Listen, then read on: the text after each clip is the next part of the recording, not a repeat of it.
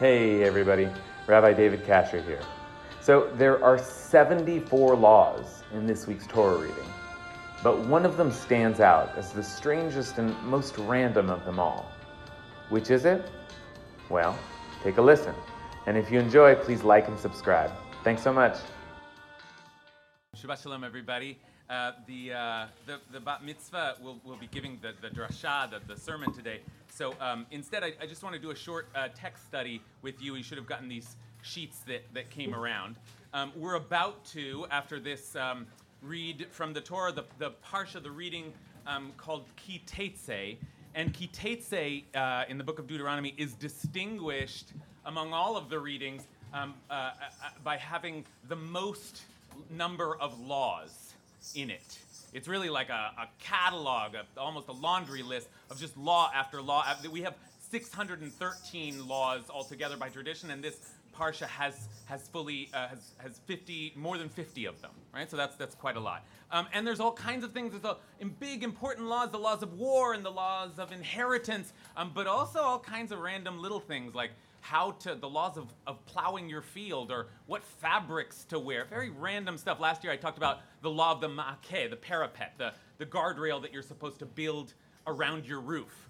See, that's been done here, so we're good. And so there's all kinds of stuff in here, but one of these laws, of all of these kind of 50 plus random laws, one of them particularly catches the attention of our commentators throughout the tradition because it seems the strangest, the most random of all the laws, and that is the mitzvah, the law of Kan Sipur, of the bird's nest. So here it is at the top of the sheet, Deuteronomy chapter 22, Ki yikare kan sipor lefanecha. If you should happen upon a bird's nest, like what? What's happening? If you should happen upon a bird's nest while walking along the road, in any tree or on the ground with chicks or eggs, and the mother sitting over the chicks or on the eggs, do not take the mother together with her young. Shaleach tishalach, send away the mother bird, and take only the young, in order that you may fare well and have a long life. Like, what? What are you talking about? So, first of all, what is this situation? It's just like walking along the road, and you know how it is when you see a bird's nest. But okay, I guess it could happen. And then what's the deal? Do you have to send away the mother bird and take the eggs? Or it's just like, if you're in the mood for an omelet, then you have to first send away the mother? Like, it does, what? So there's a lot of debate over the does anyone have a clue here? Anyone have an idea? Why would we do this? Anyone have a theory? Want to offer a theory? No? Yeah. It's puzzled our tradition for centuries. So we turn when we have no answers to Maimonides, who always has answers for us, who always gives reasons for the commandments. And the reason here, he says, is that it's about Sar Balei Chayim, about not being cruel to animals. Not being cruel to animals. Send away the mother bird so that the mother doesn't have to witness her children being taken away. Think of the mother bird. And in fact, Maimonides points out it's the same thing with not cooking an animal in its mother's milk. That's one of the primary laws of kashrut, of keeping kosher. Be sensitive. Don't commingle the experience of eating with an affront to another living being. Okay, that's a good reason, although why didn't the Torah say that? But Maimonides, in giving this reason, is actually entering into a debate that already exists in the Talmud. Because the Talmud says, and it's a very strange thing, picks up on this commandment and says, anyone who says that this commandment is about God's mercy, you should quiet them. You should quiet them. It's not about that. And why should you quiet them? And one of the rabbis of the Talmud says, because when you say that, you turn all of the commandments into mercies, into God's compassion, when the truth is they're just decrees. Meaning we don't know why we have the commandments. We just do them because the Torah says so. And Maimonides says, I'm not following that position.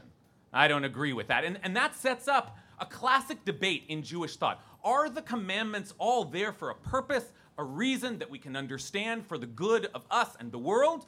Or do we just do them because the Torah says so, because God says so? The greatest representative of the latter position in the 20th century was the philosopher Yeshayahu Leibovitz, who who believed that it was useless to speculate on the nature and the reasons and the religious experience that you have and the effect of the commandments. The point of the commandments is that God said so and we do them. Okay, so which is it? Is this commandment about the bird, is it just God said so? Or is there a reason? Is it because we're being compassionate and we're having feelings for another living creature? And if it is the compassion, the sensitivity, then why didn't it say that? And really, after all, I mean, is this the most compassionate act?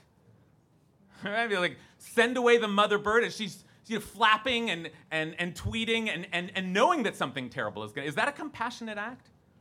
So the debate continues for another century, and enter the Ramban Nachmanides, who is one of Maimonides' greatest interlocutors, often taking up Maimonides' position and disagreeing with it. And there is another side, which is you just do it because God says so, right? But Nachmanides takes a kind of a middle position, and you have it here in the middle of your page.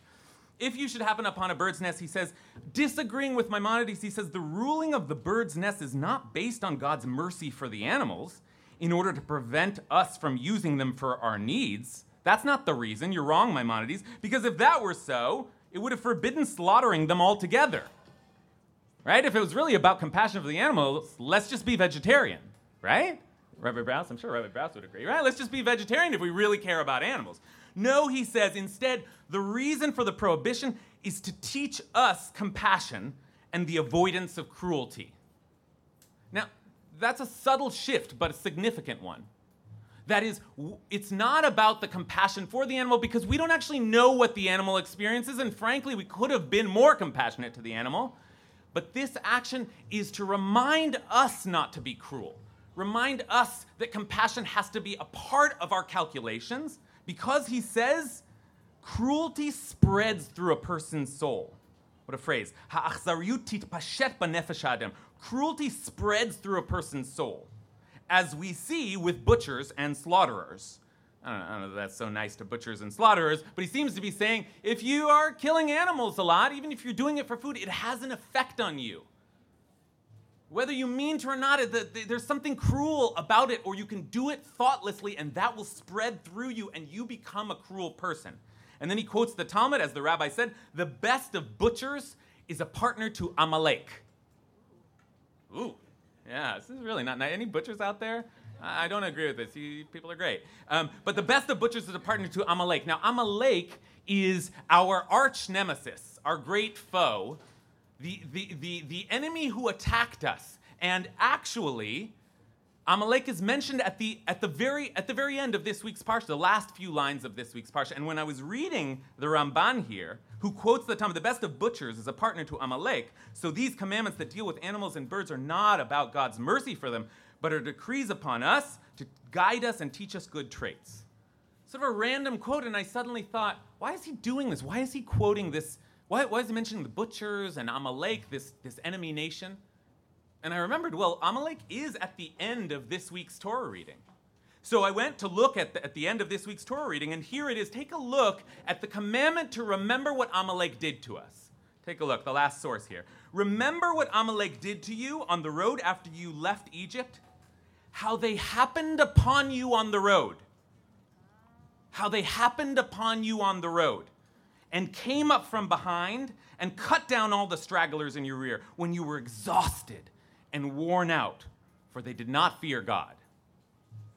I heard some hums of recognition there, right? How they happened upon you on the road. That is very particular phrasing, and we see it in the same phrasing in the commandment of Kansipur. If you should happen upon a bird's nest while walking along the road. Remember how Amalek came upon you, how they happened upon you while you were on the road. That parallelism is not accidental. And I think that perhaps the Ramban Nachmanides is pointing us to Amalek, is pointing us to that final commandment and saying, just as we always remember Amalek, our enemy. And what do we remember about them? Not that they attacked us. We've been in wars before. It's that they were cruel, and they attacked our weakest, and they came upon us when we were most vulnerable. And we should remember that not just because we hate them, but we should remember that because in everything we do, we also have the capacity for cruelness, for thoughtlessness, for preying upon vulnerability. And so, we don't know what the mother bird feels. We can't pretend to know that we are going to do the most compassionate thing, but we should at least be sensitive. We should at least try, and we eat animals. We eat eggs. We do damage in the world. We fight wars, right? We cause damage, but at the very least, we can try to do it with some sensitivity, some attempt to move through the world without cruelty. And we don't know exactly how to do that, but for God's sakes, we have to try. We have to try. In all of our actions, when we fight wars, when we plow fields, and even when we're walking along the road and we see a bird's nest. That's what all of this catalog of laws is for, is to sensitize us, is to make us careful people who walk through the world with care.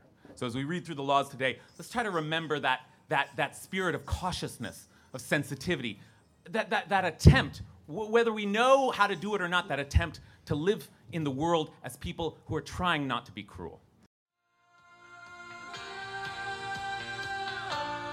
Hey everybody, Randy Sklar here. I'm an eCar member. And Jason Sklar here. I'm an eCar fan. Yeah, and we love eCar so much. We love the message that eCar delivers in their many podcasts, and we feel like most people feel there aren't a lot of podcasts in this world. I think there are only 2 or 3. There's only a couple, so what we'd like you to do is donate to eCar at ecar-la.org so that they can do more podcasts and more cool things, because Lord knows the world needs more podcasts. Yep.